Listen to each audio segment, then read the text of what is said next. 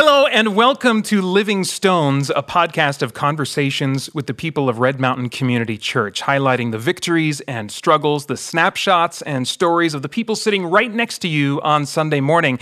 I'm Peter Franson from Spirit Blade Productions and your fellow seat warmer at Red Mountain Community Church. My co-host today is Becky Biebelheimer, our pastor of children's ministry, or as I think of her, the pastor I know the least but am most curious about. Thank you very much for doing this with me, Becky. You are welcome. I mentioned this to you before we started recording, but as a general focus, we are interviewing members of the church on this podcast rather than staff or elders. But I want you to know that I have you mentally targeted as one of the exceptions that I would really like to interview someday on this show. I mean, without spoiling anything, you've had some unique experiences that make it easy to believe that you are tough enough now to be around swarms of other people's children on a regular basis. It was training. Yeah, so I thank you and tip my hat to you for that. It's very impressive on its own. One thing I always like to ask the pastors that co-host with me is, it's kind of a two-part question. What is the most fun or natural part of your job, maybe that plays to your wiring or your strengths or whatever, the most fun or natural part? And then what's the most challenging part?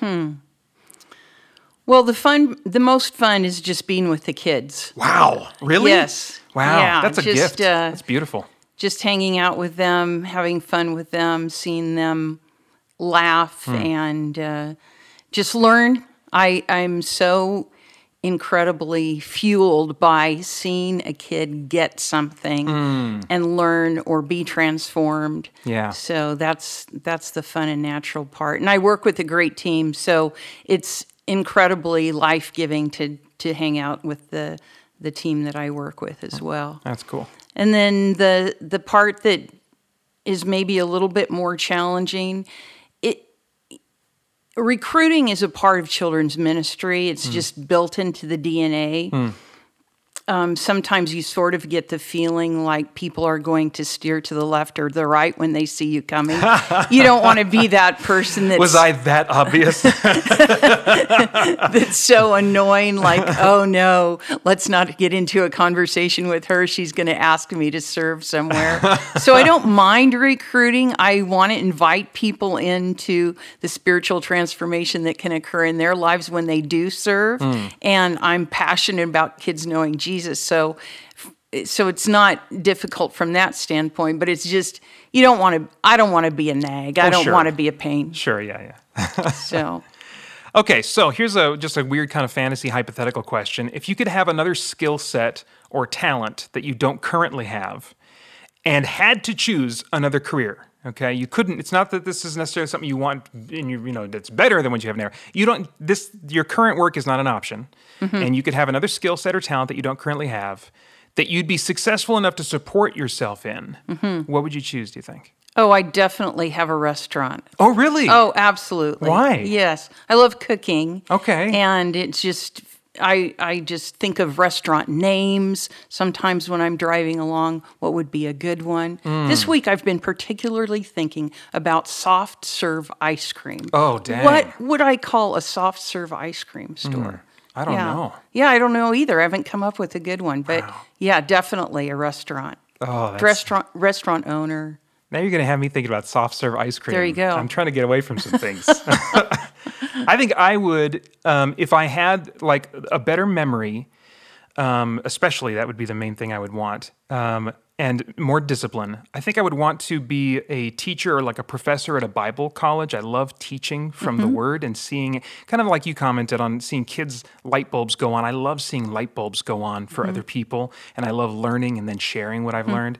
Or I would want to be some kind of an entertainment psychologist, because I'm really interested in why people gravitate towards certain types of entertainment, what it fulfills in them or what they want it to fulfill in them, and how, and then bringing the Word into that. I think there's a connection between the things we pursue in entertainment and how we are made, and in some ways what we pursue in entertainment I think can be a foreshadow of God's eternal kingdom that's coming, and can be an indication of this thing that, yes, we are meant to have this, but right now we're just coming up with these lame approximations in the form of our entertainment. So I think there's just interesting stuff to explore there. See, that's way more lofty than running a restaurant. Well, I think yours would be much more enjoyable to participate in than hearing me blab about whatever in these topics with me. So, all right. Well, earlier today, Becky and I spent some time talking with Brian and Kimberly Moody, who have experienced the kind of difficulty and loss that every parent fears, and come out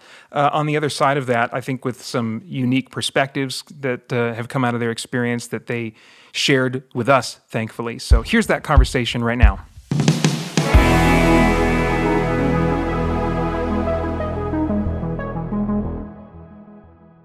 Well, Brian and Kimberly, thanks for doing this. Do you go by Kimberly? Kim, okay. Yeah, all right. Kimmy or... Okay. And Brian, do you go by Brian? I go by Brian. Okay, all right.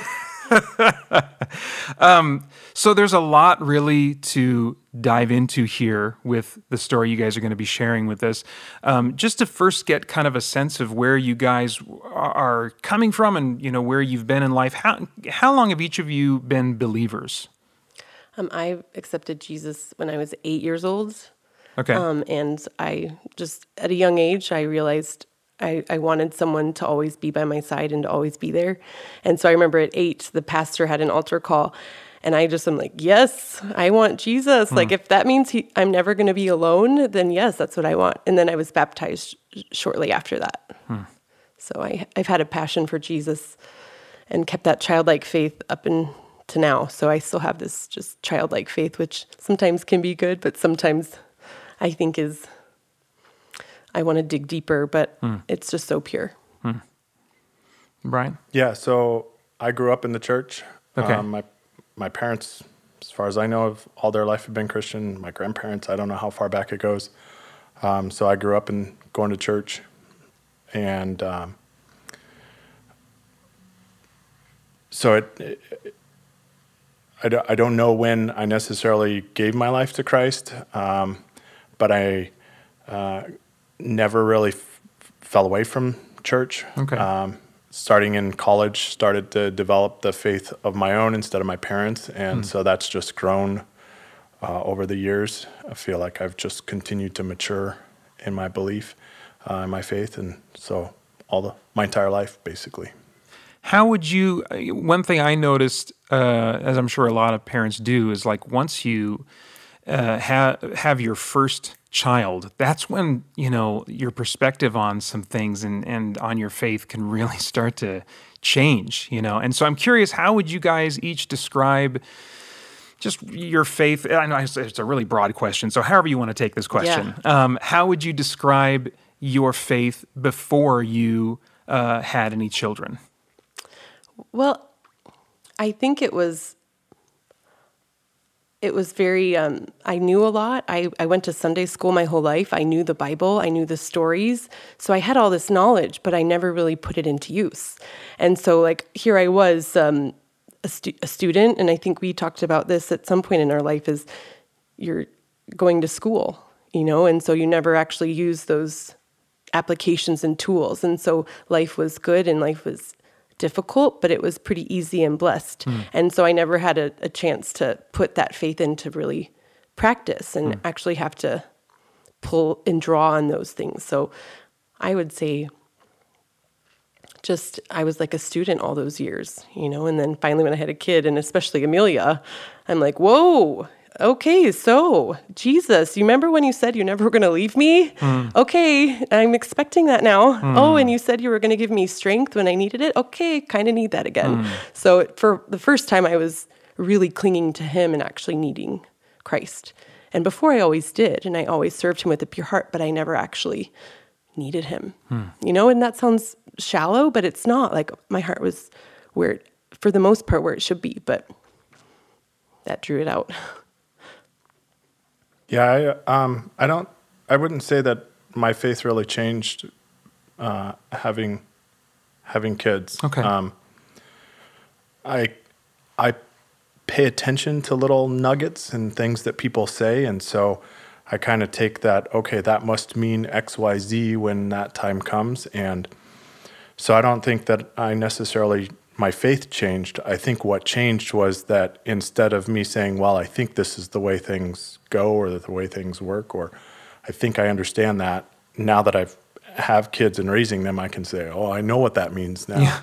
Yeah. Right. You've been in the laboratory, not just taking the written exam. Right. Yes. The book knowledge has become actual knowledge. Yeah, right. So I know what it means to walk through the door and have your son or daughter run into your arms so excited to see you, and it's like they haven't seen you in a million years, their entire lifetime, and you're coming back home to them after like an 8-hour day of work. Yeah. So Yeah. I know some of those experiences, it's more than book knowledge now. It's real knowledge on it. But I don't think that my faith has necessarily changed. My belief in Jesus, my understanding as a result of being a father now. Mm-hmm. There's lots of other reasons why it's changed, but not from being a father now. Okay. Now, you guys, as parents, have been through the stuff of nightmares for parents. And that started with your first child. So whichever one of you wants to kind of start chiming in first, I'd like to hear kind of what happened with your first child. So our first child was Amelia, a little girl. We found out that Amelia would be born with a heart defect during around our 22-week ultrasound time period. Kim and I were both at the OB and going through the ultrasound, and the sonographer kind of said, well, I'm not getting a good picture, so we're going to have you come back. And of course, as parents, we're like, we get more pictures. This is great. We get more pictures. So we came back, and she kind of said the same thing. Well, she's laying on her back. Her back is up, and so I'm not getting a good picture of her heart. And so we'd like you to come back again. And we're like, great, more pictures. This is great. And then I think Kim got a phone call after the third visit. She said, well, I've got the pictures that I need. And so Kim got a phone call.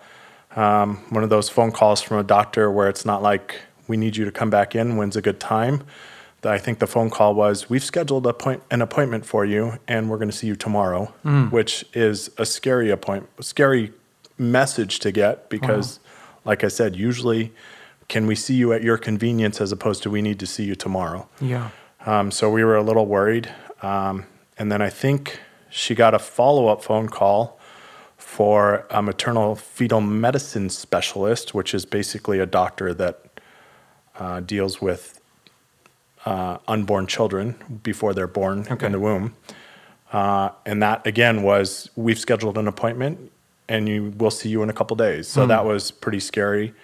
Went back into the OB office, and we found out that she was going to be born with a condition called hypoplastic left heart syndrome. It's a condition where half of her heart does not develop. So we have 4 pumping chambers. She only had 2 of those pumping chambers. The other 2 just didn't develop. It's just a chance coincidence, no genetic, they don't know what causes it, just pure coincidence that happened for us.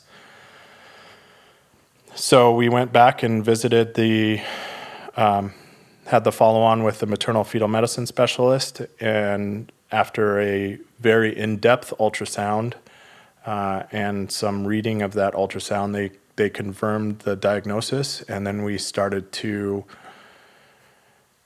have consultations with the pediatric cardiology group at PCH, where they started to talk about, okay, this is what your daughter has. This is what it's going to look like for the next several months while you're continuing to be pregnant and the baby is developing. This is what it will look like for labor and delivery. This is what it will look like for the first couple of weeks after birth. We have our treatment plan. This is what our treatment plan is. The treatment plan for her condition was a series of 3 surgeries. The first at 3 or 4 days of age. The second at between, the estimate was 3 to 6 months. And then the third would be at somewhere between 3 and 5 years. And that first surgery was just to make it so that she lived and had a chance to develop to get to the second surgery. Okay. The process was a I describe it as they were doing a series of replumbing her veins and arteries around her heart. Wow. The first surgery was to get to the second surgery, so allow some development of her organs, mostly her lungs, so that then when they did the second surgery, which was actually the process to start to repair and provide a path for life, that her lungs would be able to handle the workload that was going to be dumped onto her lungs. And then the third surgery would be to finish it. So they do half of it on the second surgery, the other half on the third surgery. Well, I'm curious, during all this time, I mean, obviously when you hear heart defect, you're thinking, oh my gosh, this is life-threatening potentially. But what was your sense of that you were getting from the doctors about how serious this was and the risk factor and that sort of thing? What were they telling you? Well, I think so the initial scare was that we weren't having a healthy baby, and that was terrifying. Yeah. So just dealing with that, and then where's our faith in that? You know, how are we going to hang on to God if something goes wrong? And so I remember there was a season right when we found out that she was going to be sick, and right when we found out that at 5 days old she's going to have her first open heart surgery. I said to Brian, I said, and I'll be honest and real, I said, should we cancel my shower? Is she going to even live to that point? Like, is she going to make it? And he looked at me, and it was a dark couple days for me because I was very scared. And Brian looked at me and he said, who are you? Who are you, Kimmy? What's wrong? And he was a little bit firmer than that, which was good because I needed him to be. And I looked at him and I said, I don't know. I said, I didn't realize that you kind of sometimes go to a dark place. And I always had Jesus close, but I let myself feel what hopelessness felt like, and it felt dark. And I lost a little sense of hope in trusting that God was going to take care of her.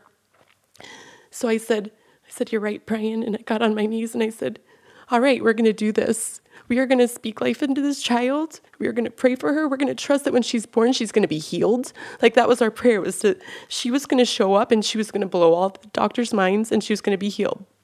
And we made an agreement to each other and to Jesus saying, you know what? We're going to choose you, Jesus. We're going to trust you. We're going to trust you with her life. And she was born.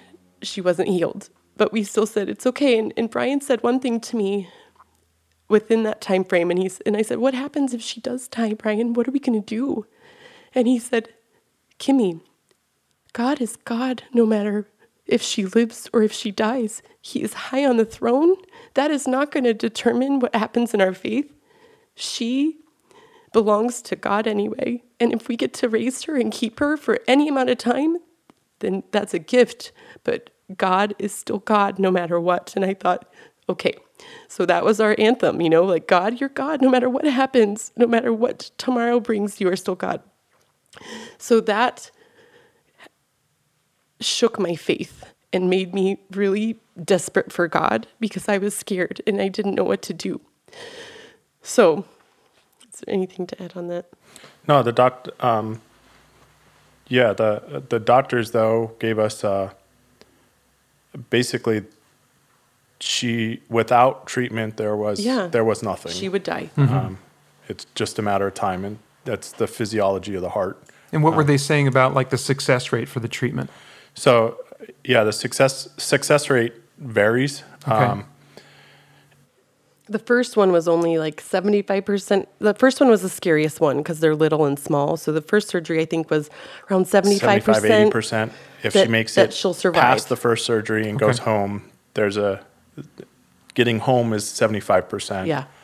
From there, the chances got much better. Okay. Yeah. It was like 95% of the kids that made it past the first stage would get to the second stage, and like 99% who made it past the second stage would get to the third stage. And so for the most part, if you made it past the third stage, then you're good to go. Yeah. Her future was bright at that point, like it was scary at first, but Yeah. the doctors assured us that her future's bright. We know what we're doing. She's not the only one born like this. There's quite a few babies. You have an entire medical support team that's involved. We'll be here for you. We've got everything under control. We've we got know plan what's going A, on. we've got plan B, Yeah. we've got plan C. If plan C doesn't work out, oh wait, we've got plan D over here. So Yeah. they assured us that they knew what they were doing. So we had confidence there, and we also had confidence knowing that God was giving us the right doctors and the nurses and was equipping them and strengthening us for this journey. And he did. Now, Brian, I know that like sometimes when Holly and I are going through something and one of us is being affected by, or maybe we're both being affected by something that is stressful and that seems like a big deal at the time, that usually one of us will kind of hold it together and be the strength for the other. But then that can turn around. Like sometimes I'll be the strength for her because I know I need to be. And so in the moment I am. But then when we separate and I have a quiet moment sometime driving or whatever randomly, then I experience my weakness.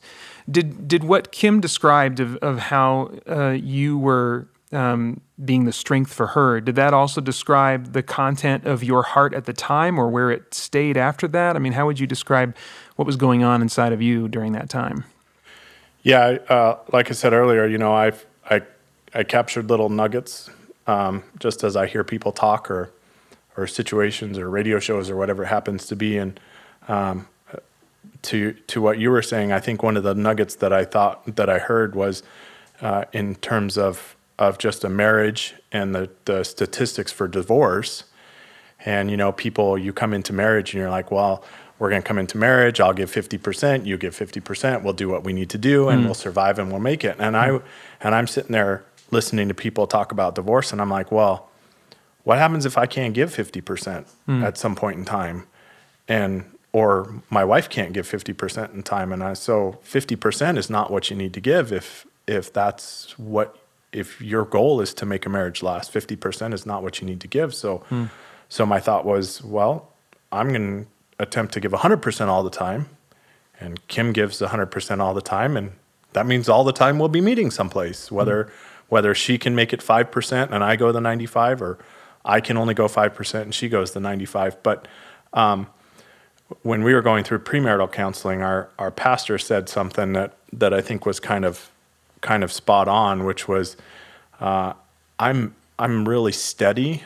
I don't really fluctuate in my life. It's like a straight line. That's the vibe. That's the vibe I get. Yeah, he's I'm a little chill. bit envious of the I temperament know. vibes I'm getting Yes. off of you, Brian. So just wait until you hear what I am. I'm sure.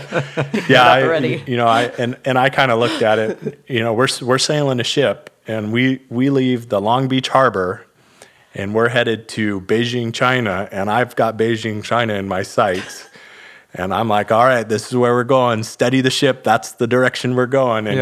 And my vision for Kim on that is we're like turning out of the harbor and she's running on one side of the boat. Look what's over here. And she runs to the other side. Look what's over here. Let's take a detour to Hawaii. Or, there's some dolphins. Yes, I'm all over. And I still have Beijing is in my sights. Yeah. So it works well in a marriage. It really does. Because I always tell Brian, when we get sappy, which is not enough, but I always say, you're everything that I'm not, because he literally, God gave him everything that I'm weak in, he's strong in. And all the things that he struggles with or is weak in, those are all my strengths. And it's so cool that we drive each other crazy, let me tell you.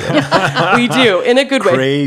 Crazy. However, we love well, and it's got such a cool connection. God is just really, it's crazy to think that before time, God knew that we would be together and brought us together because he knew what we'd be going through. And so we needed that dynamic and each other's strengths to overcome what we've been through. So Kim was describing how right after diagnosis, she fell into a very dark hole. And I was taking it going, okay, great. This is the situation we have. Let's go. We got places. We got a place to go. We know what we're doing. We know what's happening.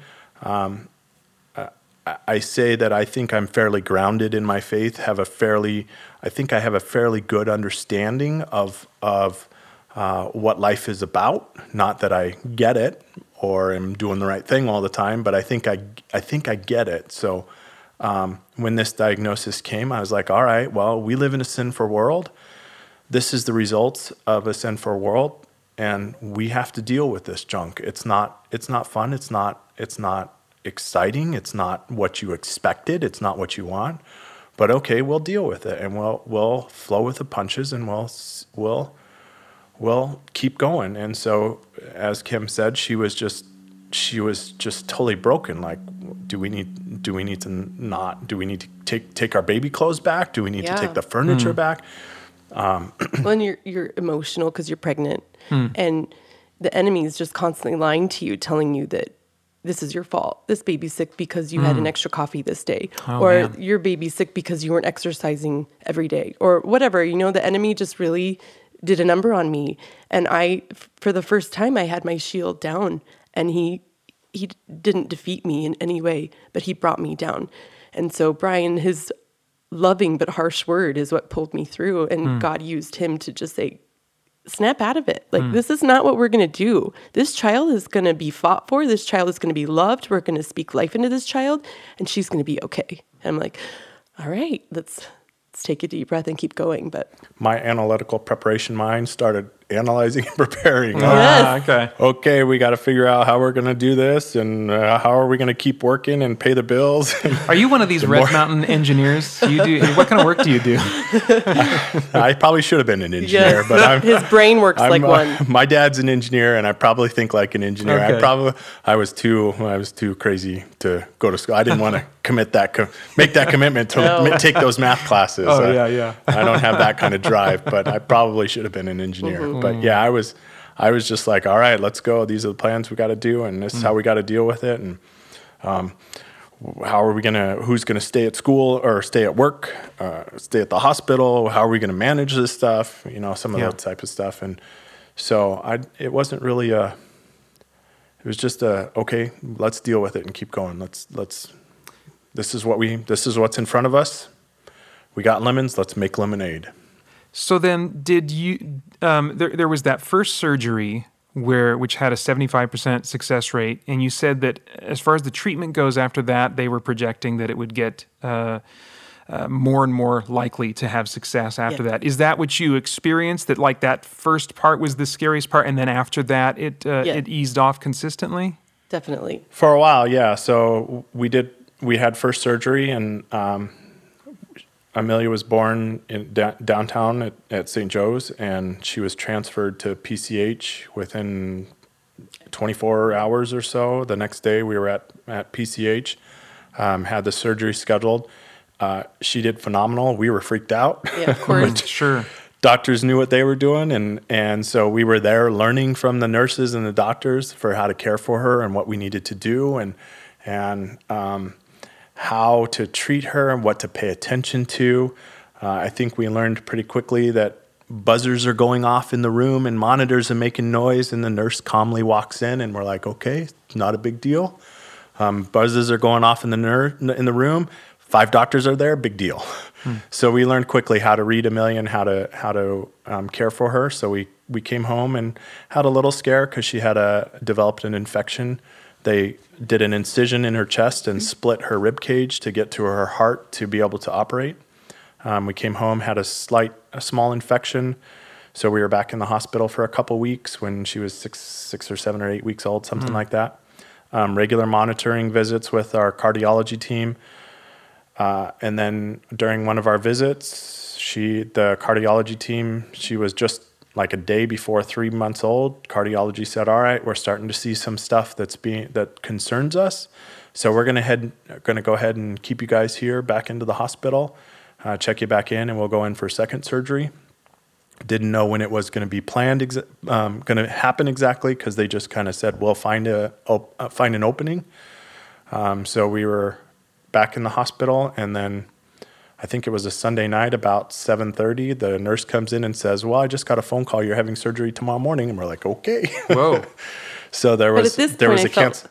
And I felt like we were seasoned veterans at this point because we had already gone through that surgery. Felt like it was so much for us. Like we had been through so much and we had seen her come so far. And so we're like, oh yeah, this is fine. Like we got this, and we were much more relaxed because we trusted the system. We trusted the doctors and the nurses, and we kind of knew what to expect. Okay. And this surgery wasn't as big of a deal as the first one. So we're like, we're cool. And I think that having her alive and her thrive even through those surgeries was just comforting. And we were just really grateful and thankful. And so we were just always like, God, thank you for another day with her. It's just amazing. And so she had her second surgery and she did amazing. We went home, in 5 days? Yeah, they said, well, the fastest you'll go home is 5 days. And I think on the third day, they're like, well, we kind of have to keep you for 2 more days because that's protocol.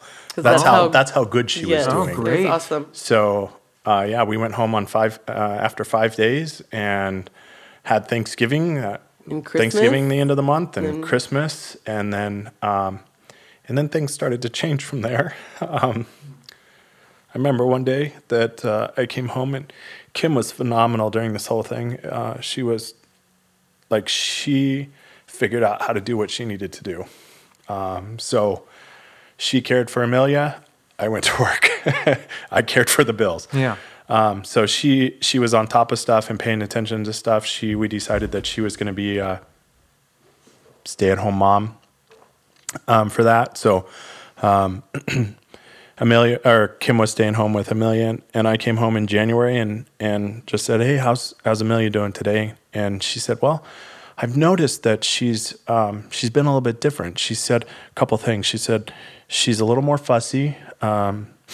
She's tired? She's more tired. She sleeps more, and she's starting to throw up a little bit more. Babies spit up and throw up a lot, and so I was like, okay. I didn't notice that stuff. I was at work all day, and so Kim noticed that, and I was like, okay. We went in, I think it was a week later for our next cardiology appointment. We went in and they do their normal blood work, and our nurse practitioner came back and said, well, one of her lab works was elevated. One of her enzyme levels or something was elevated. We're like, okay, well, what does that mean? They said, well, it could mean something, it could mean nothing. So we're just going to pay attention and monitor it. So we went home and continued to care for Amelia and live life, and came back a week or two later and had more lab work, and it was still elevated. So we're like, well, what does that mean? They're like, well, we don't know. It could be something. It could be nothing. So they scheduled a catheterization where they go in and measure pressures and function of the heart. So we had that scheduled. We went in for that on February 11th, days you'll never forget in your life. February 11th, we went in for a heart cath, and our doctor came out and said, well, we don't know what's wrong, but you're not going home. And we're like, oh. And then we had okay. another doctor that we've never met before come in and say, well, I think we're going to introduce you guys to the transplant team. And we say, what? Whoa. So we were like your stomach just drops to the floor and your heart does too. And so we're like, transplant. And then we didn't like this doctor. We're like, who are you? Like, what are you doing? Yeah. We don't know you. And so he just shows up and drops the T word, And transplant was like option M. Yeah. Like on the treatment paths, right? So they had floated it like 8 months earlier, but we that never was thought like, that was her journey. We'll talk about that if that gets there. And then all of a sudden we're transplanting. Oh, and what do we do for that? So then we started going through that path. And the nurse comes in and you get registered, and they do a full evaluation of your income and your house and your cars and all about us as people. And then Amelia, and then she gets put on the transplant list. And so we've heard people, and especially children, that wait years for a transplant of some sort. And so we were thinking, oh my goodness, what does this mean for us? And Amelia was now getting so sick, and she went fast, just went downhill. And she then was required oxygen and her heart wasn't squeezing very well. So she was on a lot of medicine to help her heart squeeze better. And she was so sick that she was, I think it's called a 1A. She was moved to the top of the list, and we ended up terrified, but we waited 14 days Yeah, about 2 or 3 weeks. Yeah, it was Wow. 14 days, and we get a call saying we think we have a potential heart for your daughter. And so then you're excited, but then you're like, you know what that means? That means that there's another family somewhere that lost their child. But they made that sacrifice to donate their child's organs so that other children could live. So to think we were so excited to get her heart, but at the same time we were destroyed because we knew that our daughter living meant that some other child wasn't, and that just shook our world. And so we prayed so much for that family. But Amelia, it was crazy. The heart came. It came on an airplane. It came in a cooler. They walk in the front door of Phoenix Children's Hospital. With a little igloo in a styrofoam cooler, cooler. like an actual cooler. Right through the front door. They walk up, they bring it in. Amelia's already in the OR.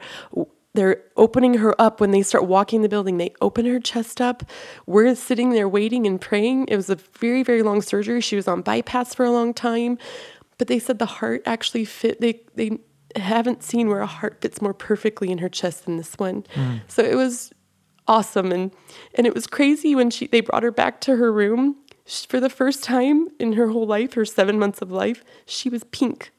Her skin color was actually pink. She was very pale and more of a grayish white. And so to see her, we're like, oh my gosh, look at and she's breathing on her own. Like it was a miracle. We couldn't believe it. We couldn't believe that her heart came that fast, that she was doing so well. And then what a whirlwind, those last 7.5 months were. So March 15th of 2012, Amelia got her new heart. 7 months, 3 weeks. I'm curious in all of that, when your testimony was so strong, did people notice your peace that you had, Brian especially, and Kim, it sounds like yours, after your darkness, you came to that place where you had peace Yes. as well. Did people notice that? Yeah. And I think it's kind of, what's that word I'm looking for? It spreads, like that peace actually helps everyone else be peaceful. So in our time of our biggest fear and our biggest struggle, we got to a place where we could actually show people that we were trusting the Lord, that we were peaceful, that we were on the same page, and that no matter what, that God was still God. So people followed suit. Like all of our family was like, okay, all right, this is going to be okay. She's going to be okay. She's going to be fine. Our family was like, we're going to support you. We're going to love you. A lot of them from a distance. But, and the nurses and doctors, I just remember they would come into our room and take their breaks in our room because they said it was such a happy room. It was such a peaceful room. And they said, they loved being around us. They said we were great patients because we respected them and we loved them and we treated them as we're all part of the team. We're all here to help her get better. And so I know that they felt peace and they felt something different because they gravitated to our room, Amelia's room, but us, the moody room. So you mean when Jesus invades a space, it actually makes a difference? A big difference. And what's crazy is the room that she was in, they said, well, you know how long Amelia waited? She only waited 2 weeks. All these other kids were waiting a long time. And they said, let's try moving this child that's waiting for a heart into Amelia's room. Because we had already come home at that point. We'd been home. And so they would move a patient to Amelia's room. And within 24 hours, they'd get a heart. Oh, wow. And then they'd move another. They're like, well, this child's been waiting a long time. It's not looking good. Let's go for the Amelia room again. So they would, and I don't know how long that went on, but whenever a child went in that room, they got a heart fast. And I remember hearing that afterwards. I'm like, no one ever told us that. We didn't know. And they're like, yeah, we actually still, when someone's on the list, they put them in that room because it's anointed. I know that they don't believe, I don't know if they believe that, but I feel like some of them believe it. Some of them are superstitious. Yeah, some are superstitious. But I just feel like the anointing of God is in that room. But anyway. So was that the heart transplant in Amelia's situation? Was that the scariest or the lowest point? It was centered around that? I think at that point it was. At that point in our life, it was.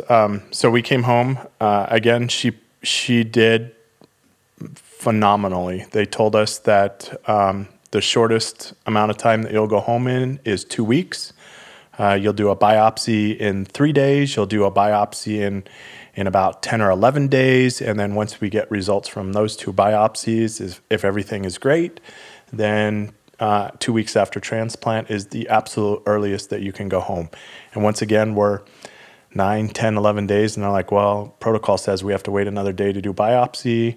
She's sitting up in bed eating. She's sitting up like laughing and talking. Like it was unreal. Yeah, she was doing phenomenally. And so 2 weeks, we went home on February 28th. Again, another day you don't forget.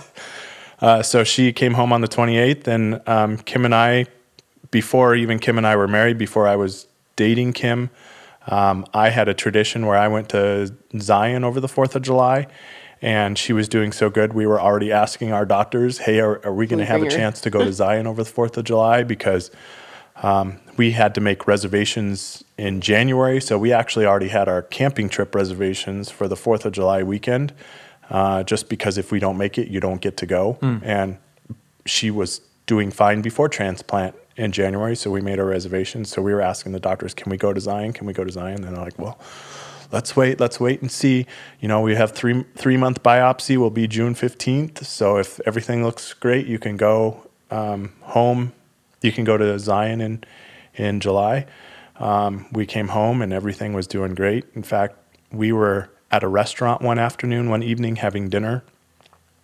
And Amelia was doing so good that I remember just sitting there and looking at a restaurant, 100 people in a restaurant. And I looked at Amelia and I looked at the 100 people in the restaurant and I was like, man, she's doing so phenomenally well. She's not even a year old. She's doing so good. And I looked at Kim and I said, do you realize how good Amelia is doing for having a transplant less than 3 months ago? I was like, if you walk around to this restaurant right now, probably 100 people in the restaurant, you said there's somebody in this restaurant who had a heart transplant less than 3 months ago. Not only would nobody point to Amelia, nobody would even stop and look at her to say, could it be her? That's how good she was doing. She was small for her age, but other than that, you couldn't tell. So she was doing phenomenally. Phenomenally that we did get to go to Zion. We did go to Zion. And he carried her in a backpack all the way up to Angel's Landing. So if anyone has hiked up Angel's Landing, it's not for the chickens. Faint of heart. Yeah, that's the word. I'm like, the faint of chickens, something. But he had her in a backpack. I carried our food and water, and we got her to the very tippy top of Angel's Landing. And it was just a moment where we're like, okay, like, this is beautiful. Like, it was just a really cool moment for us. But the hardest part, I think, for Amelia's journey was when she was 2.5. So Amelia, she turned 1, life was good. We were like, let's have more babies. Like, we wanted a big family. Let's try and have another baby. So we did, and we had Wesley. He was healthy. He had no heart problems. He was just perfect. And when he was about 5 months old, Amelia started getting really sick again. And it was scary because we're not expecting her to get sick. And a lot of people think that when she gets a heart transplant, that she's cured, that she's fixed. And they don't really think that she's going to have a whole new set of side effects that come along with that. And her immune system's weak now. So we give her medicine so that her heart, so that her body doesn't reject her heart, because her heart's not hers. Her body wants to attack it. So we give her medicine that makes her immune system weak. So when she gets sick, she gets sick. She had a bout where she had some really, really soft stool, and she was very dehydrated. She spent a week in the hospital. So everyone in her kindergarten class had diarrhea, and they were fine. They had a day or two where they missed school. She was in the hospital for a week, and that's how scary it is. I mean, that's what she traded. But she was about 2.5, and I knew she was sick. She was having bad stools again. And I said, Brian, something's not right. Wesley's little. So we check into this hospital, a PCH again. They know us. And it turns out she was in acute kidney failure. She had a big almost abscess on her bottom, this really bad sore that was growing. Her platelets were under 25, which is really low. I think you want to be between 250 and like 350. Her white blood cells were bad. Anyway, she was just a mess. She was not doing well, and the doctors didn't know what was wrong. So that year we spent about, 4 months? 3.5 out of 4.5 months in the hospital. Wow. And she was... Halloween, Thanksgiving, Christmas. We made it home for Valentine's Day. I do know that. Yes, we did. And I had a little baby who I was nursing full time, and it was just really hard because no one knew what was wrong with her. She was actually dying. And so it was really scary to say, you guys are the people that know everything. Why can't you help her? Well, every child's different. And we knew that. We were kind and we prayed so hard, and she was actually dying. Like, we didn't know what was wrong. No one could help her. They were doing everything under the moon to help her. I mean, I could go into story after story of what they did, but nothing helped her. And we got a doctor that came in. He was a hematologist, and he said, and he had been searching. He said, I think I found somebody in India that has a lot of the same symptoms she has. And they treated him with this thing. It's called rituximab. It's a type of chemotherapy. And I want to try that on her. And at this point, we had nothing else to do. She's bleeding internally. Her lungs are bleeding. She's intubated. She getting multiple transfusions a day. So if you gave blood this weekend, thank you. You saved our daughter's life. Yeah. I mean, she was getting sometimes 5 and 6 platelet red blood cell infusions a day. And she just wasn't keeping them. So it was awful. So and she had a colostomy, so she was, you can look that up, but she was very sick. And so he gave her this form of chemotherapy via IV, and she started getting better. She finally started getting better, and we're like, oh, thank you, Lord. And I remember it was New Year's Eve. The night nurses rounded at our door, and they brought us some sparkling champagne. They said, here's to a good year for Amelia. This is going to be her year. And that night, she wasn't breathing well. She kept desatting, so her oxygen kept dropping and dropping and dropping. And they thought she had a pulmonary embolism, and that could kill you easy. And so she was rushed down to get a scan, and it turns out that's when they found out her lungs were bleeding. And it was just crazy to think, like, here we are speaking life into the new year, and all this is just hitting the fan, And so we were terrified and we were scared, but she got better. And so as scary as that was, and as scary as our journey was, she always got better. Like, she was very close to not being with us, and that was terrifying. Oh gosh, because you love your kids so much. But she got better. Don't know why. She just started to get better. She did. And it was God. And it was God using these doctors and this doctor that he found in India. But anyway, and so we got to go home. I remember I had to give her shots twice a day. I had to change her colostomy. It was a mess, but we did it. It was fine. You do anything for your kids, right? Anything. So that was our darkest time with Amelia, because nobody knew it was wrong. Nobody had a plan. They were trying everything. They were desperate, and no one could figure it out. So for us, I feel like that was our most challenging time with Amelia, because nobody knew what to do. And she wasn't, for a while, she wasn't getting better. She was getting worse. Worse and worse and worse. Yeah. And here we had a little baby that we were trying, and I was trying to love and take care of, but you're so focused on keeping your child alive. So anyway, how old is Amelia now, and what's kind of like describe her health situation now? She's 8. She's wild and crazy. I mean, she's the most adventurous little girl.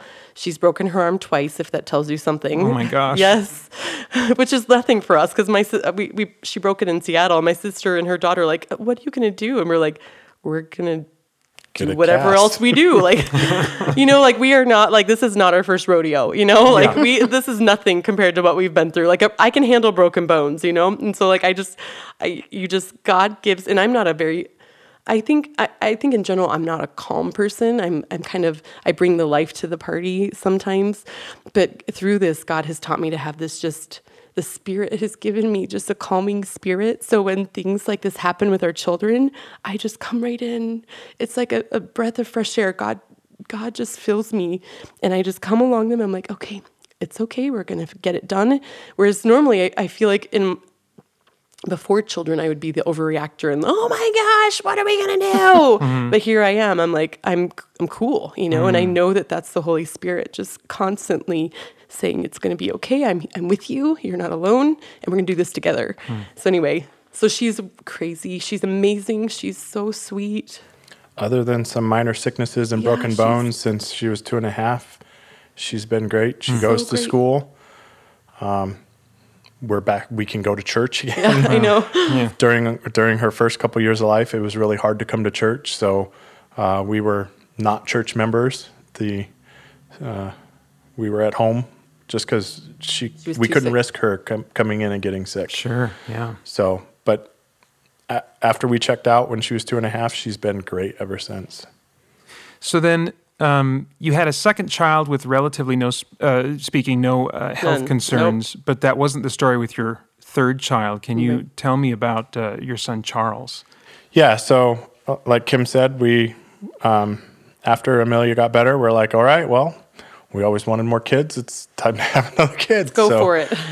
We had another kid and another baby, got pregnant again. And once you have an unhealthy baby, you have high-risk babies. So we went in and did the high-risk ultrasound again. And our concern is the heart. And we had been through enough ultrasounds and listened to the doctors enough where we were reading the ultrasound as the sonographer was doing it. And we were whispering to each other, oh, the heart, you see those 4 chambers? Oh, and look at those, the Kidneys the and mitral valve. And, like we knew all the terminology. We're like, oh my gosh, he's got a great heart, So Charles was born and again, provided joy to our family. We were so excited to have him. The kids were, Wes was over the moon. For having a baby brother, yes. Completely obsessed. And Amelia came in after he was born and looked at him and said, yeah, Dad, I got one of these. Yeah, she was like, I'm okay, good. cool. What's She next? was not interested. I've already got one. So we brought Charles home and started to be a family of 3 Chaos, children. too. It was Divide total and chaos. conquer. Once you have 3 kids, it's not one-on-one. You're not playing man defense anymore. No. You're playing zone defense. Yeah, you were outnumbered.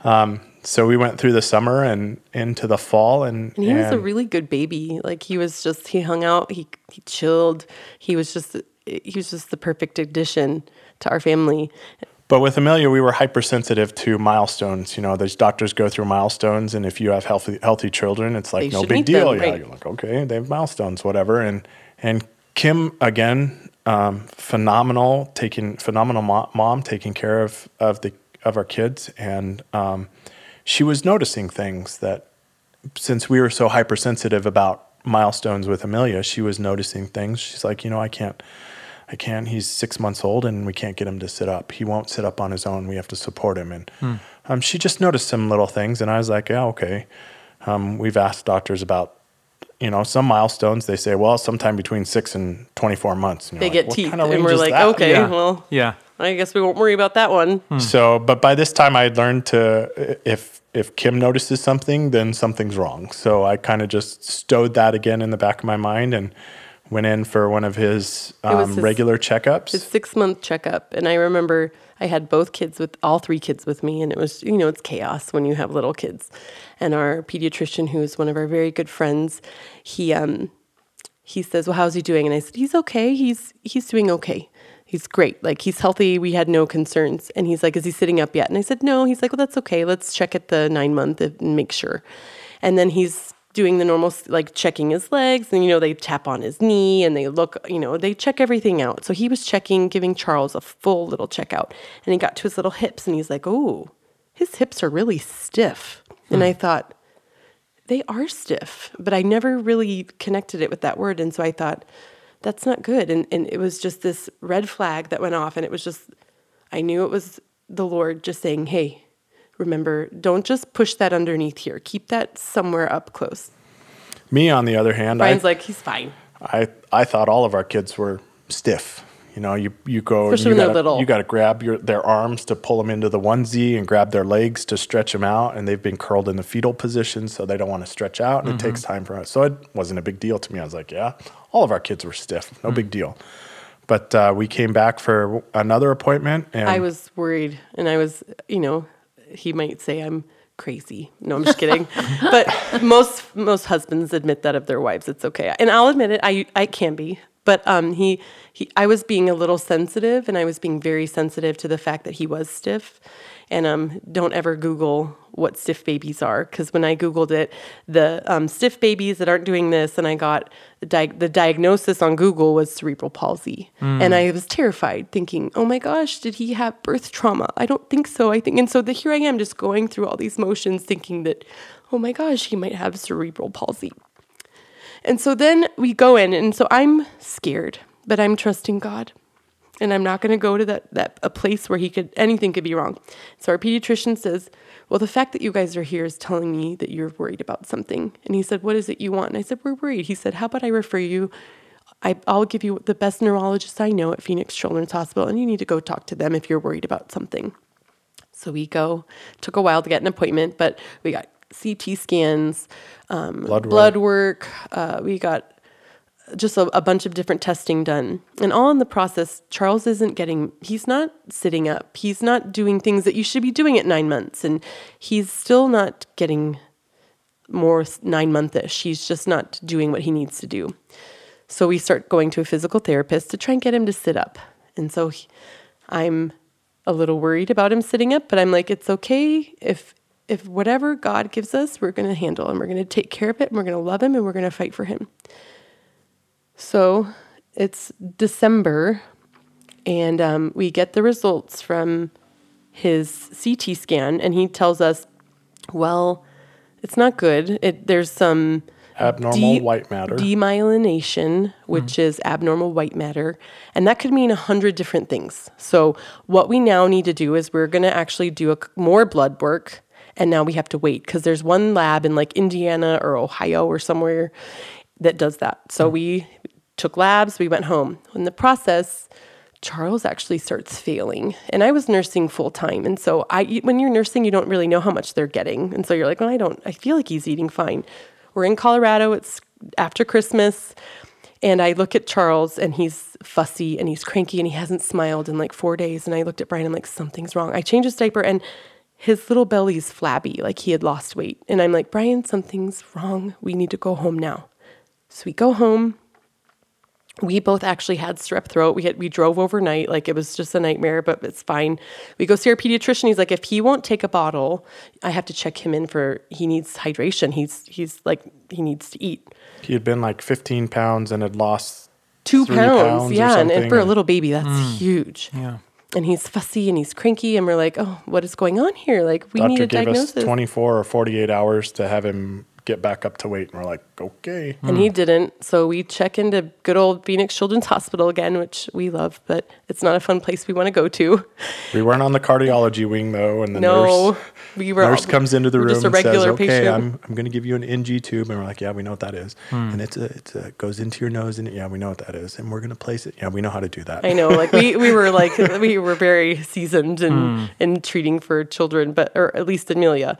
And so I remember we put an NG tube in. We eventually go home, and then 2 or 3 weeks later, it was have a January 26th.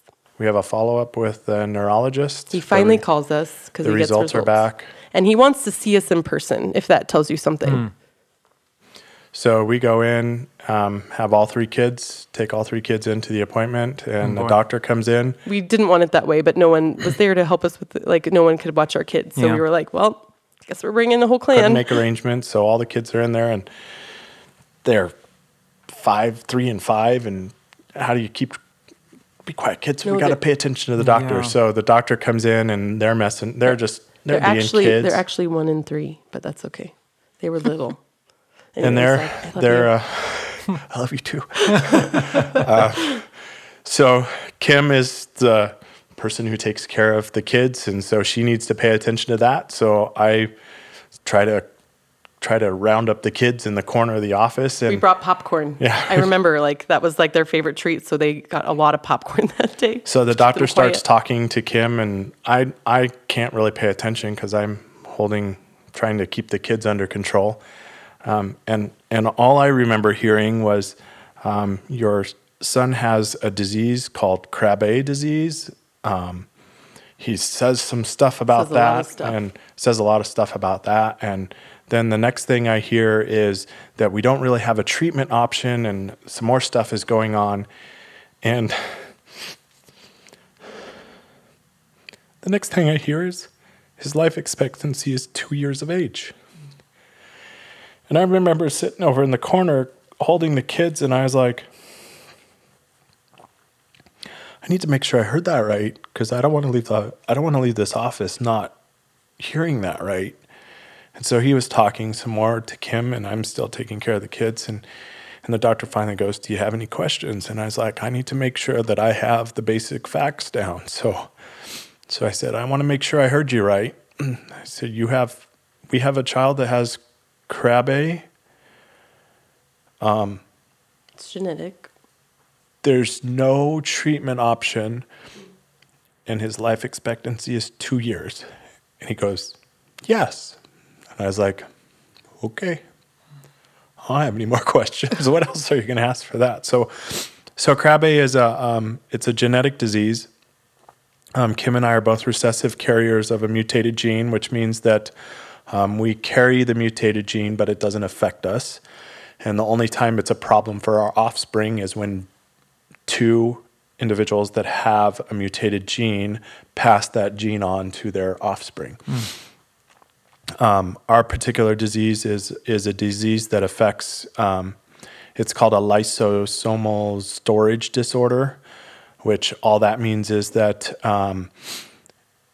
he doesn't produce an enzyme, and the enzyme that he doesn't produce is an enzyme that goes into around your nerves. There's a myelin sheath, and that myelin sheath provides some insulation around the nerve and provides conductivity for communication between nerve ends, between cells. And so the enzyme that he didn't have, is supposed to go into the myelin sheath and help break down toxins and process the toxins out to the bloodstream so that they can then be removed from the body and you can continue to function. So he didn't have that enzyme, so the toxins weren't there. So then it damages the myelin sheath. And then as that happens, basically, his brain is no longer able to communicate out with the rest of his body. So to begin with, it's cognitive skills, things that you can control, moving your arms and moving your legs, being able to drink and swallow. And then it starts to become the uncognitive skills, being able to digest your food, breathe, blink, process. So slowly as it's a degenerative disease, a progressive disease. So over time, as that damage starts to become more and more severe, he loses functionality, he loses the ability to do things, and then he just loses the ability for his body to sustain life. So we had that diagnosis in January, and it was a really long, really quiet car ride home from the... And I just remember thinking, you're in like game mode, you're like, okay, I got to put on my big girl pants and I got to be strong for my children and for Charles, because ultimately I got to be strong for them. And so, yeah, it was quiet. The drive home was quiet, but I just remember really, I got angry. I'll be totally honest. And I was really guilty about that for a long time. But I think God understands that anger and understands that I'm only human. And I think he understood that I was angry. And I know he still loved me and I know that he was still there. But I just remember, so Charles started failing quickly. And we set up hospice, but we didn't have hospice on board yet. It took a couple days for them to come to our house. And I remember rocking Charles to sleep after diagnosis, knowing that he might not even make it to his second birthday. And he hadn't even turned 1 yet. He was still 11 months old. And I remember rocking him to sleep, and he was fussy, and all he wanted to do was be held, so I held him. But everyone was sleeping. Charles was in my arms, and I was in his room. And I was just finally processing what happened. And I had a very long conversation with God. And I remember him just nudging me, saying, Kimmy, I'm here. Let me help you. Let me hold you. And I said, no, leave me alone. Leave me alone. I feel like you've left me.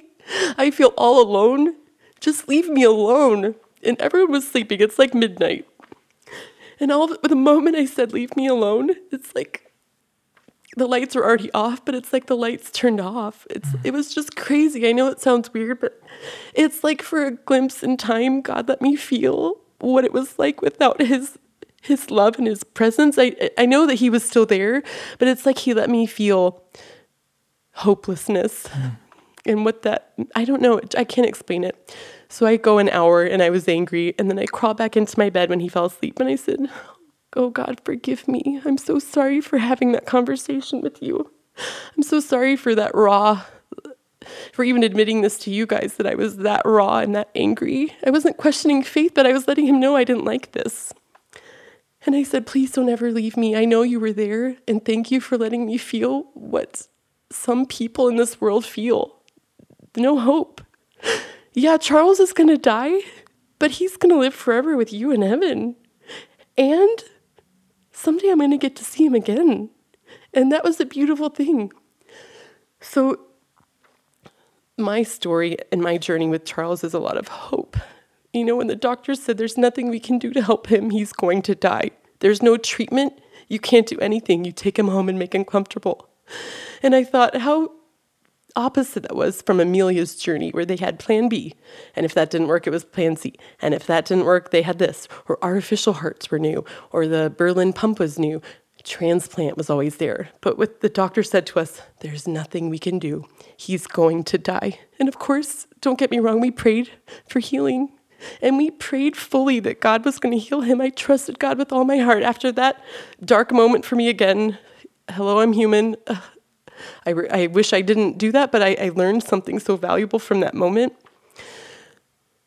But I don't know, I just gained so much hope knowing that God was faithful and that God was there through every moment.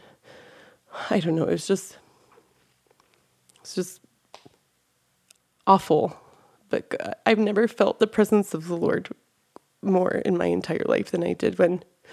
And I think it's because I was desperate. I didn't know who else to turn to. I didn't know. I couldn't imagine going through this without knowing that Jesus was. The people that go through life without God breaks my heart, because I'm like, what do they have to live for? Like, if this is all we have. So if this was Charles's only chance at life, if this was it, what a waste. He suffered. He was not well. He died in my arms. It was rough. But this is just the beginning. That's just the beginning of Charles's story. His life is now beginning. And actually at his funeral, it's not from the Bible, but it's C.S. Lewis in one of his books, The Chronicles of Narnia, The Last Battle. We put this on one of his cards, but I just wanted to read it because it just gives a little perspective. And it says, and as he spoke, he no longer looked to them like a lion, but the things that began to happen after that were so great and beautiful that I cannot write them. And as for us, this end of all the stories, and we can most truly say that they all lived happily ever after. But for them, Charles, it was only the beginning of the real story. All their life in this world and all their adventures in Narnia had only been the cover and the title page. Now at last they were beginning chapter 1 of the great story, which no one on earth has read, which goes on forever, in which every chapter is better than the one before. And so that just kind of gave me a little glimpse of heaven and how this life is important to love and disciple people. But really, it's all about being with Jesus in eternity. And so, sorry, I kind of went off on a tangent there. No, that's what I want to hear. That's what I want people listening to hear is the honest, genuine content of your heart. So thank you for sharing that.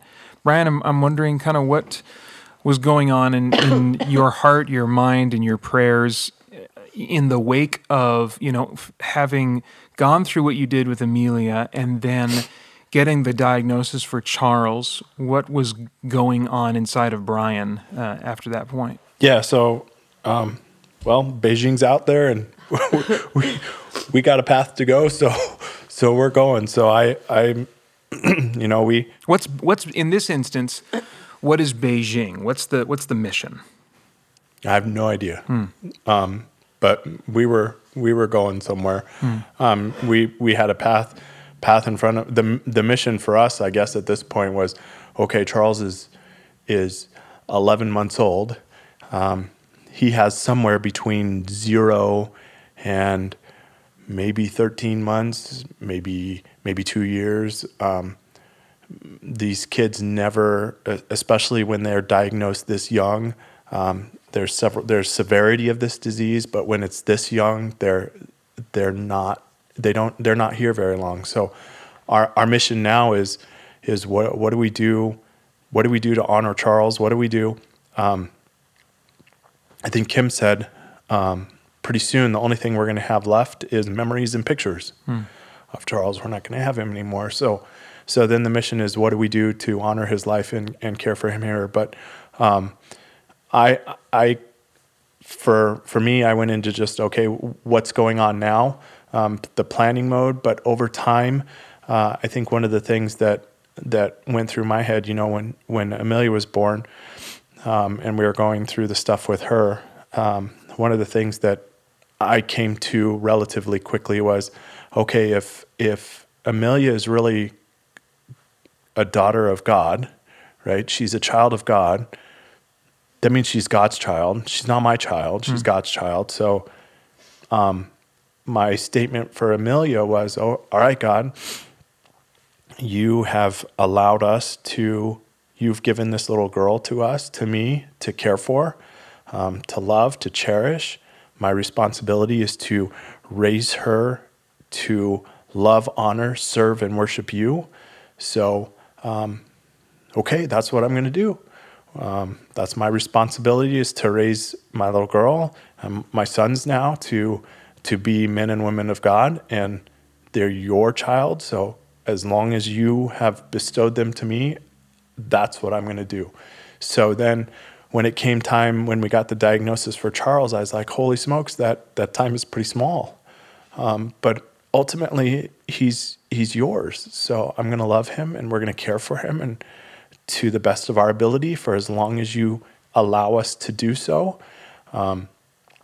So we started making plans to try to do that.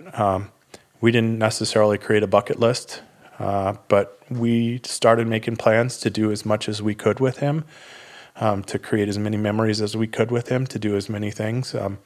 We got to have an awesome 2-week vacation where we traveled all the way up to Yellowstone and back with him, to get him to see places that we wanted him to see, that we knew he wasn't going to be able to see. So we did that. We took him to Zion.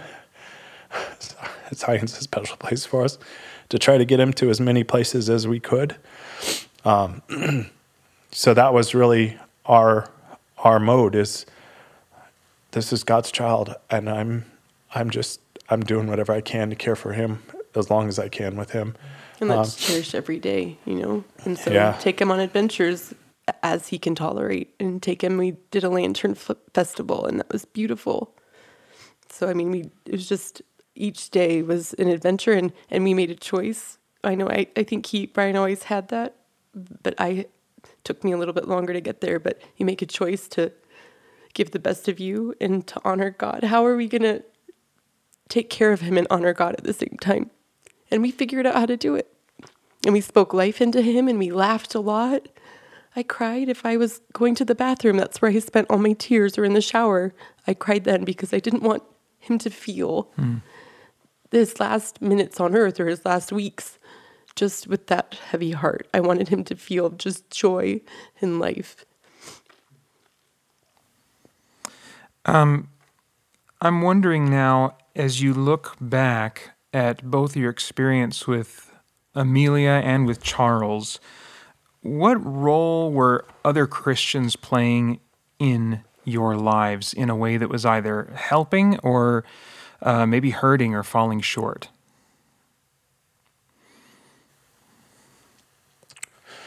Well, it was kind of hard for us because we had changed churches sometime shortly after Amelia was born.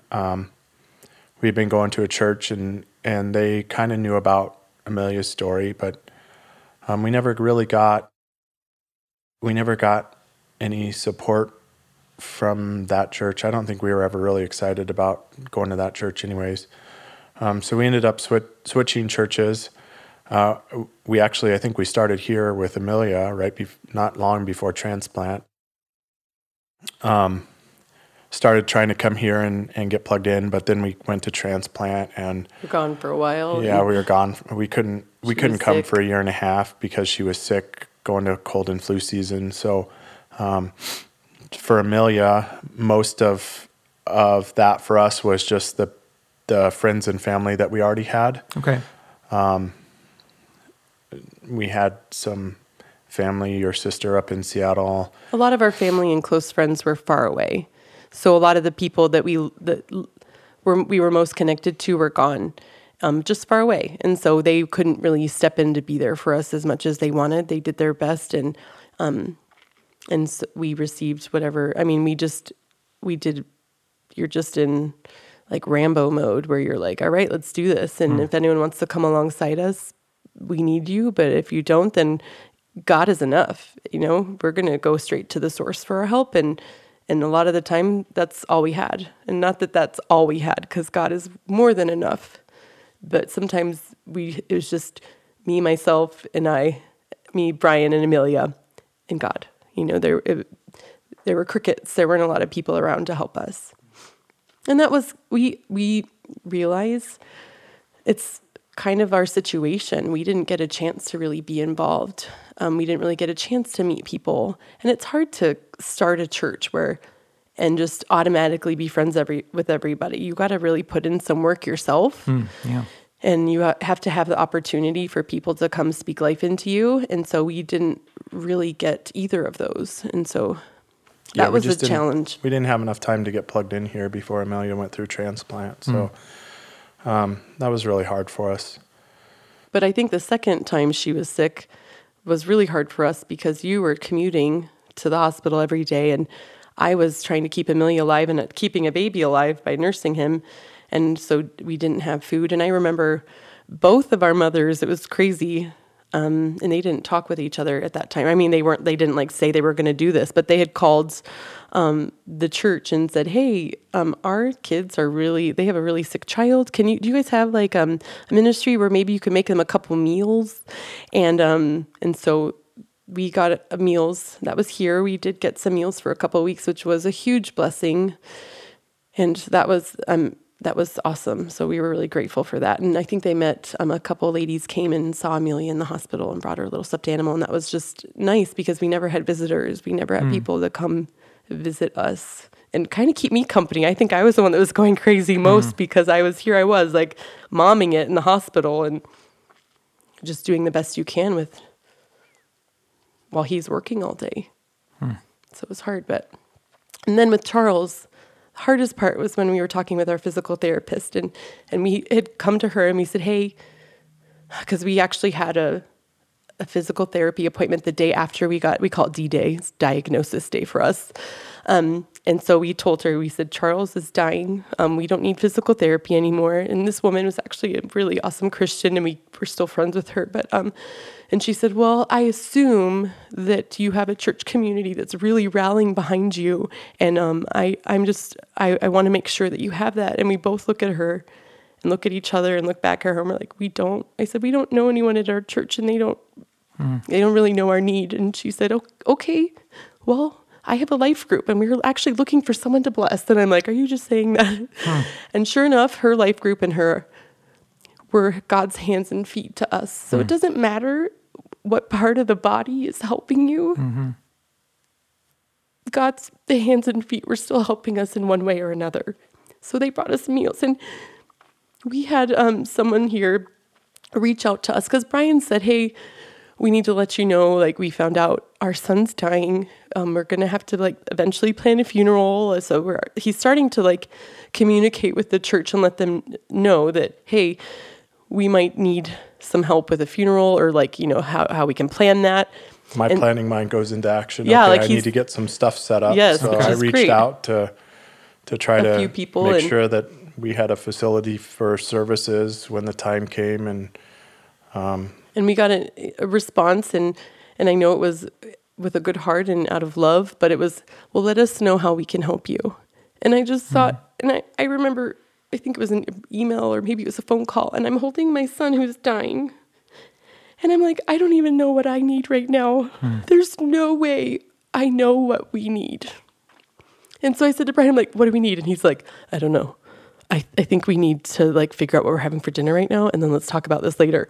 And so I feel like we were just you're just 100% committed to keeping Charles happy and trying to survive, because it's really hard. And so we didn't know how to ask for help. We didn't know what we needed. So it's our fault for not giving specifics as to what we needed.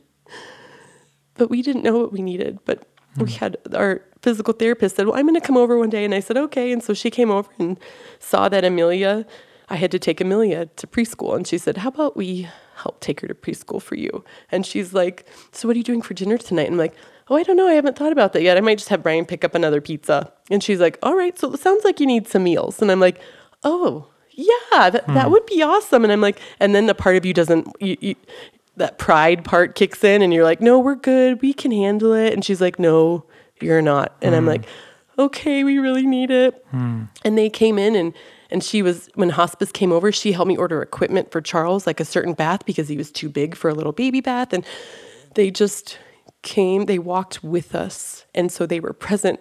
She showed up and she came over and she said, I see your need. You don't have to tell me what it is, but I see it. And we're going to help you. Their life group adopted us, and pretty much for 4 months, we had 3 meals a week, plus leftovers, because when you women cook, you cook a lot of food for us. Awesome. He'd had lunches every day because we had leftovers. I think. And I don't think people understand what it means when you give someone a meal. But in our situation, when they brought us a dinner, that gave me time with Charles. So that made it so that I didn't have to take time away from holding him, because I could have either held him all day, which is what he wanted, or if I didn't hold him, I actually had to give him some hardcore drugs to keep him happy, or else he did not do well. And so we had to make him comfortable, or I made him comfortable. So because they brought us food, I got to hold Charles. And so that's one regret I don't have, is I wish I would have spent more time with him. I got every minute of time I needed with him. And that was because people brought us food. Who would have thought that something so little was so significant for us? And that need was so great. And we couldn't even see the need. So God still, this time, gave us he showed us his hands and feet and said, I'm going to use these people to help you. So we were blessed out the wazoo for that. After we lost Charles, friends gathered around us, and they did a lot of stuff for us for the service. In fact, I think it's the hospitality crew here at the church. Della organized an entire spread for his service. So that was phenomenal. I don't even know who it was that did it. I didn't even know it was happening. If you did, thank you. Yeah. That was phenomenal. So they supported us for that. And God just showed up in crazy ways to support us through, and it was crazy because there was some through this church, but most of it was just through the greater church family of the Christians that are out there, just listening to the Spirit's tug to do stuff and support a family that they didn't even know for 4 or 5 months, just randomly showing up. I remember I'd drive down the street and I'd see somebody driving down the street really slow, and I'd be like, oh, they don't know the neighborhood. I wonder if they're coming to bring us food. And I'd turn down the street, and then pretty soon they'd make a U-turn and come follow me back down the street. So God just reached out to us. It was crazy. And they even, I remember they came, our friend came over and she said, hey, Charles is turning 1 in a couple days. Are you guys, can we throw a party for him? And I said, I didn't even think about his birthday. Like, I knew it was coming, but I didn't even think about his first birthday. Like, that's something to celebrate. So they showed up with balloons and decorations and presents, and they gave him the best birthday party ever. Wow. Just people that just were listening to God. And it was really special. So we were very blessed. And we know that when you want to get something out, so when you get something out of something, if you want to get something from someone or something, you got to give too. So there was a time when I remember when Amelia was healthy, Wesley was born, life was good. This was before Charles. And I'm like, Brian, we really need to get involved here, like at this church. We need to start, like, people need to meet us. We need to meet people. Like, here we are. Life is good right now. Let's go get involved. And I remember they had a newcomers barbecue. And it was out on the little patio out front of the Life Center. And I'm like, okay, I'm going to go sign up for that, Brian. And he's like, okay. And I'm like, no, I'm going to go sign up for that. And I don't know what it is. It's terrifying to like make that first step, but it is. And so I walked over there. Nobody knew me. We had been going there for like 2 years, 3 years. On and off. And I didn't know anybody. A total of about 10 services in that 3 years. I know. And so I sign up for the newcomers barbecue. And then it says, are you interested in life groups? And I'm all, oh gosh, should we sign up for the life group? And I'm like, I'm doing it. And so I signed up for the life group and I'm like, here we go. Like, this is happening. And I remember, it sounds comical. We laugh about it now. But we got an email saying that the newcomers barbecue was full. Yeah, it was random. Oh, I know. We're like, the newcomers barbecue's full. What? And I felt like it was a joke at first. And I'm like, what day is this? April Fool's? No. And we just kind of shook that off. We're like, well, maybe it's just not our time, you know? So I thought that was crazy. Yeah. And then no one ever called us about a life group. Oh. No one ever, and I gave my email address and my phone number because I was really hoping to, like, I had taken that first step and we got nothing. And so that was frustrating. And I remember just trying so hard to find our place here, and it was hard. But you know what? Then Amelia got sick again. So I'm like, well, maybe that was God. We try and look at the silver lining. Maybe God was just not letting us get involved. I don't know. I don't think he works that way. But I don't know. I was just trying to justify in my head, like, well, Amelia got sick, so we couldn't have been involved anyway. But we laugh about it now. But then I remember after Charles died, we buried him. We had the funeral here in the Life Center, and then we started coming again. And I said to Brian, I'm like, we need to go to a different church. I can't stay here, like, because we had the funeral here. Yeah. Charles was in nursery. Like, when Charles was little, he was in nursery, like, for, like, 6 months of his life. His short life, he was in nursery. And I remember I couldn't sit on that side. There was a certain side of the sanctuary I couldn't sit on because I didn't want to walk by nursery because Charles wasn't here anymore. And I couldn't sit in the middle because that's where we walked down when we had his funeral. So there were so many things about why I didn't want to be here that I associated with Charles. And then I was frustrated that, like, nobody really wanted us here. And I was just being totally carnal and human. And so after we lost Charles, I said to Brian, like, we should find a new church.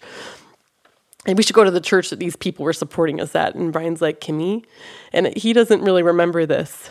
And he was just amazing as usual. But he said, how about, he's like, Kimmy, we're not ship jumpers. We're not just going to quit. That's not what we do. We don't quit. God never quit on us. Let's not quit on them. Let's give it a chance. So he said, let's give it 1 year.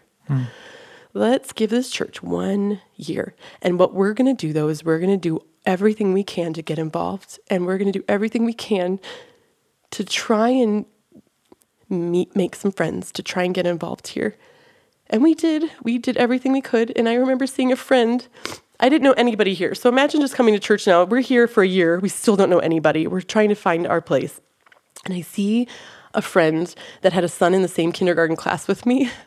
And I had seen her at a couple parties for kindergarten. And I see her at church. And I say, oh my gosh, I didn't know you went here. And she's looking at me like, who are you? Like, no idea. And I remember everybody. I remember their first and last name. I probably have their address memorized, which is weird. Wow, that's a gift. It is a gift. I do remember everything. And he can't remember anyone's name. So if he ever gets your name wrong. We were at dinner Monday night, and the waitress walks up, and she's like, I know you.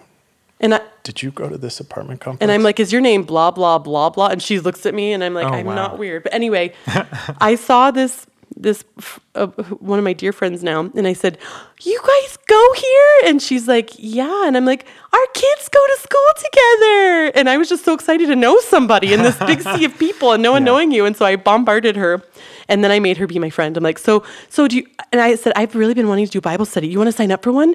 It's on Tuesday." She's like, "Well, I work full time." I'm like, "I think they have a Monday night Bible study. You want to do one?" Like, I was finally like had someone to like be my buddy, and she's like, not now, but maybe the next one. Well, I come to find out that I think that was their second time in church ever. Oh, wow. And so here I am, like bombarding her, probably scaring her away. Like, oh my gosh, these people are weird. We should leave.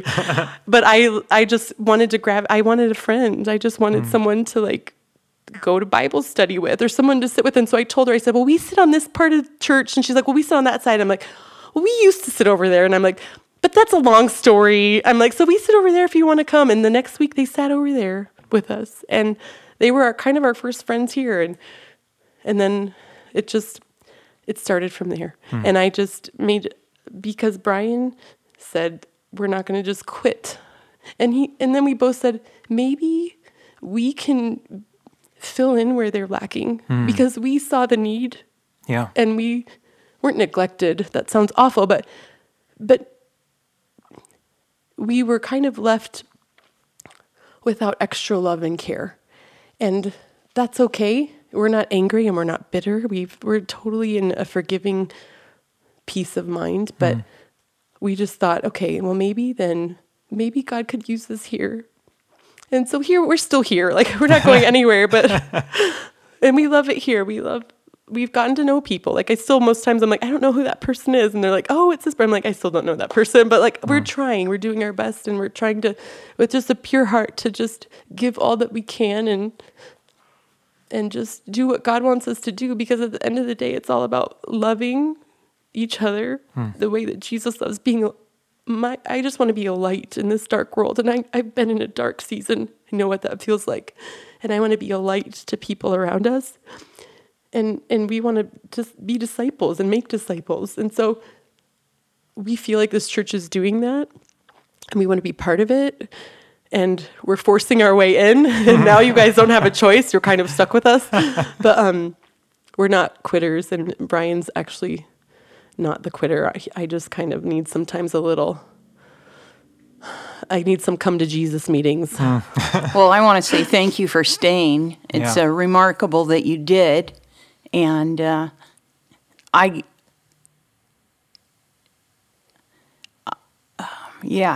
pretty amazing. Not only staying, but being willing to serve. Thanks for being in our kindergarten class and ministering to little kindergarten kids. But I don't want to, overlook this moment and say, Brian, not everybody is strong as you. Not everybody is going to tell his wife, "We're going to stay, we're not going to jump ship." There's a lot of people who would say, "No, we're done. These people don't really love Jesus. They're not really seeking after him. We're gone out of here." And certainly there are a lot of people who would find reasons not to serve and to carry around bitterness. So I heard you say, Kim, just show up, and that's so instructive to me. I'm sure it will be so instructive to the people that listen. Are there other things besides just showing up? I've learned in my life, you don't ask somebody who's grieving for them to tell you how they can be of help. I've learned that. But are there other concrete things? And I kind of guess I feel a little ashamed even asking, but I feel like this is a place where we can all continue to grow. Are there other things that you would say, hey, besides just showing up, other advice to us who want to learn? I think I would say to the membership here that goes to church on Sunday morning, just reach out to people. You never know what reaching out to somebody can do, saying hello. And we had one of those food truck carnival frenzy things down in the service, and I don't remember if it was Pastor Kyle or Pastor Bob. It was Pastor Bob, and I remember it was right before Halloween, and it was food truck frenzy, and it was awesome. Was it our second one?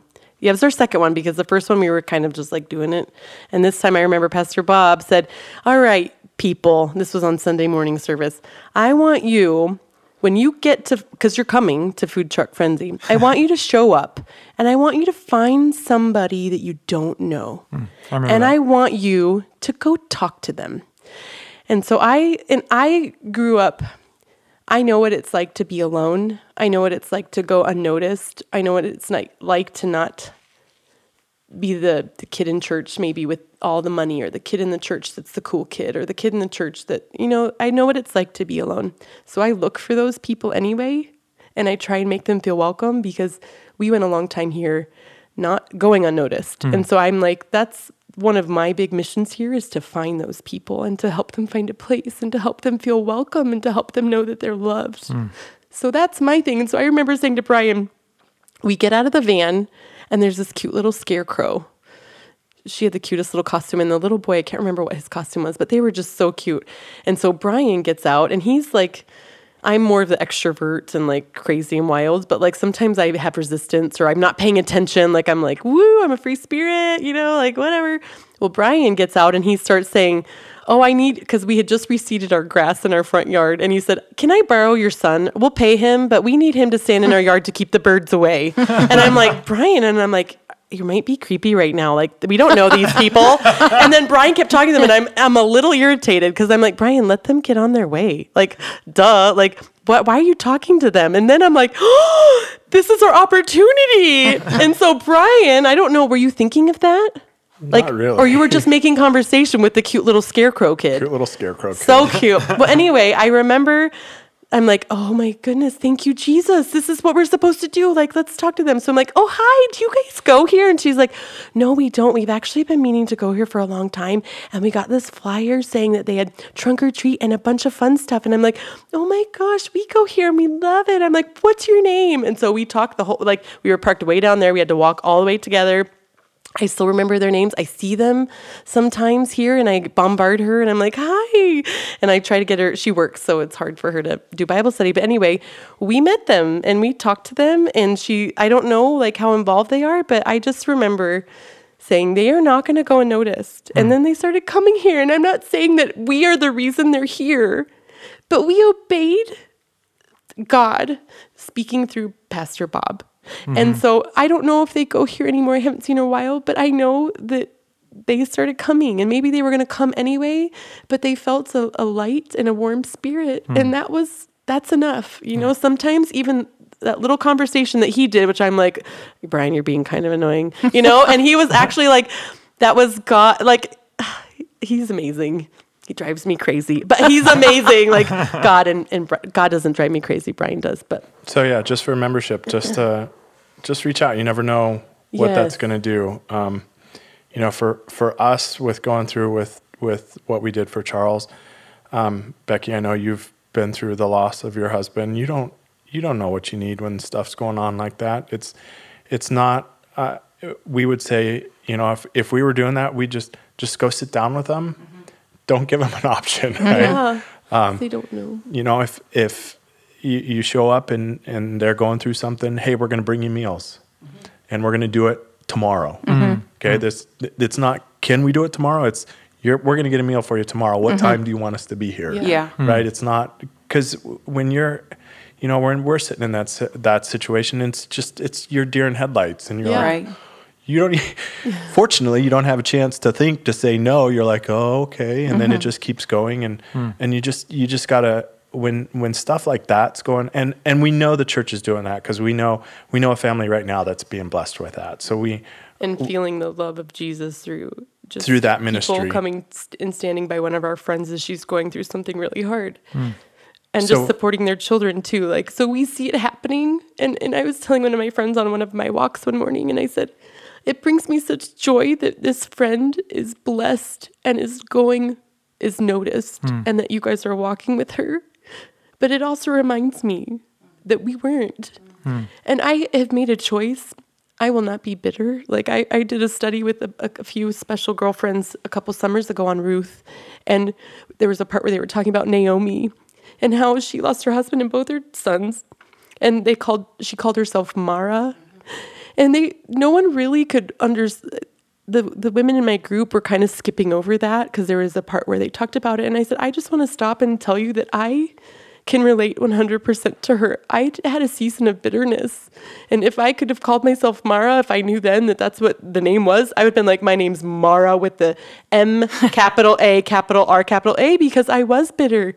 Because I felt it's hard to wrap your head around the fact that first of all, why are our children suffering? We would gladly take it upon ourselves.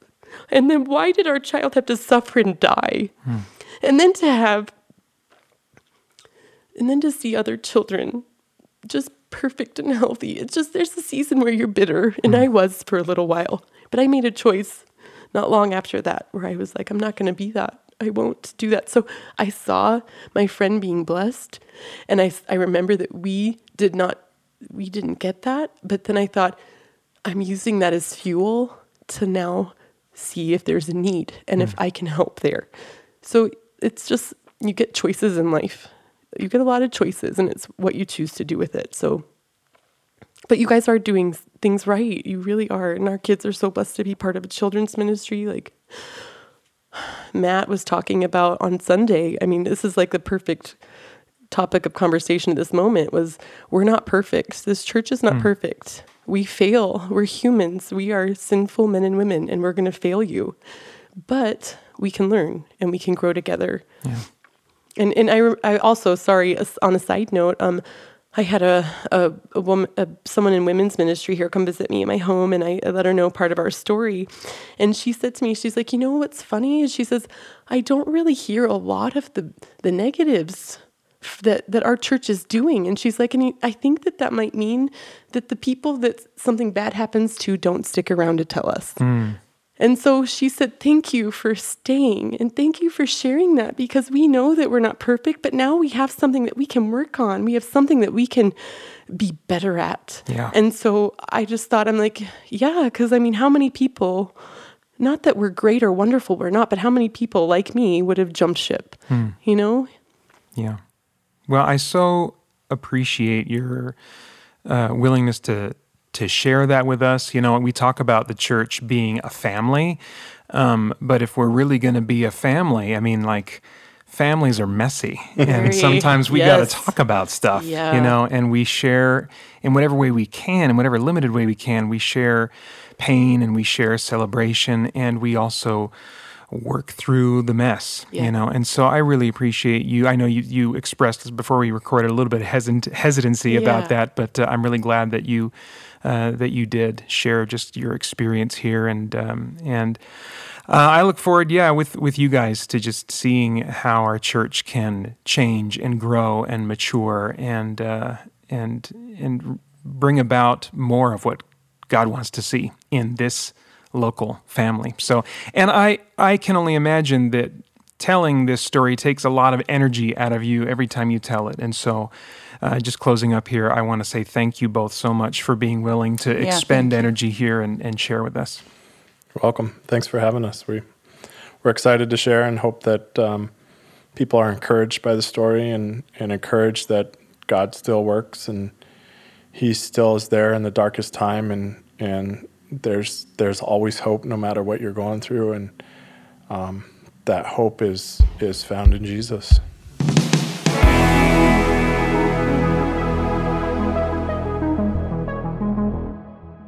Okay, that was a conversation, and a really good one. What, I'm curious, stood out to you during our time talking with the Moody's?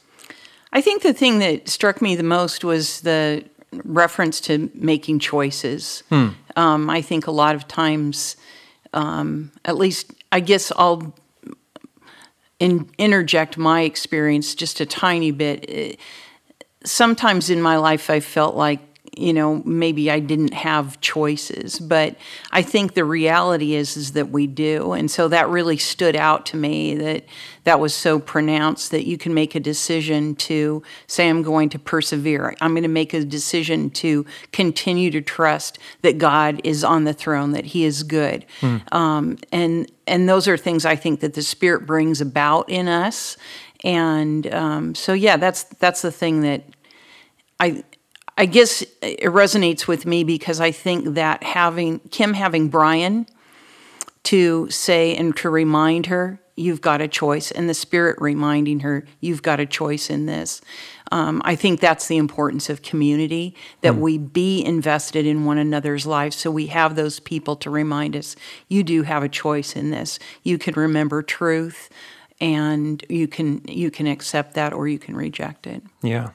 I appreciated, just what they shared about things they wish they would have seen Red Mountain do, a little bit more effectively, and how they stuck around to share that. Absolutely. And then on top of that, kind of related to that, she resolved, Kim, to be a part of the solution. Yes. And realizing, okay, so the church, didn't meet us here in the way that we really would have loved to have seen. But now she has a heart for that, and sometimes, we all just tend to be really only have an awareness of what's going on in our lives and our hearts and stuff, and so. That experience led her to kind of have a sensitivity to this need, this open space, and then she resolved, I'm going to fill that space, and that's awesome and rare to see that kind of dogged commitment to the local church. Absolutely. But it's something I think God uses to bring about transformation in His people, So that was really awesome to see. Yeah. All right. Hard, rough, terrible transition to the poll segment at rmcchurch.org/podcast. Becky's like, what in the world is What just happened? What is this? Okay, well, we put a poll up every month that you can respond to so that we can, get answers and find out where people are at on substanceless issues here at Red Mountain Community Church. The issue this month, or the question is, would you rather have the strength of Samson or the wisdom of Solomon? We had 45 votes total. 42 voted they'd want to have the wisdom of Solomon, and only 3 said they'd want to have the strength of Samson. One person commented, wisdom is strength, which was very thoughtful. Becky, do you have a choice, one that you would pick? Wisdom. Yeah? Proverbs says the wisdom is better than gold. Yeah. Yeah, I get that. But and I think that the right answer, the Sunday school get a lollipop at the end of class answer, is wisdom. The wisdom of Solomon. But I don't know if you saw my shirt. I've been reading comic books for over 20 years now. Okay. And if I was really given the option, I got to be honest, I think I would choose the super strength. Okay. I would know, God, I should really choose wisdom here, right? But super strength. I'm going to take that one. Yeah, I'd like make my fortune doing YouTube videos or whatever on the street. And when I was in junior high, I prayed, I think on more than one occasion, that God would give me superpowers. Okay. It was an earnest prayer of a 7th grader. I promised God that I wouldn't take over the world. I wouldn't tell people that I was Jesus returning. And I thought that was a pretty reasonable deal, but nothing. Didn't happen. Nothing. No. Well, yeah. You're left speechless. I'm speechless. I have no comeback I for had that. no idea where this was going, so Right. I have nothing to offer No. to that. I do understand, though. Oh, thank you. Thank you for your understanding. All right, well, that's it for this episode of Living Stones. You can follow Red Mountain Community Church at MyRedMTN on Instagram, Twitter, and Facebook. You can also go online to rmcchurch.org/podcast to submit responses to our poll questions and leave questions for the guests featured on the next show. On our next episode, we'll be talking with Michael Tantone, and he's going to talk about how God redeems the broken parts of our past. And he may also have to correct my pronunciation of his name. I don't know if it's Tantone, Tantoni. You can go online to rmcchurch.org/podcast to submit your question for Michael. and you may just hear it read on the next episode. In the meantime, and I keep forgetting to prep our pastors for this. Let's see if you know what to do. Okay. In the meantime, I'm Peter Franson. And I'm Becky Biebelheimer. Thanks for listening, and we'll see you on Sunday.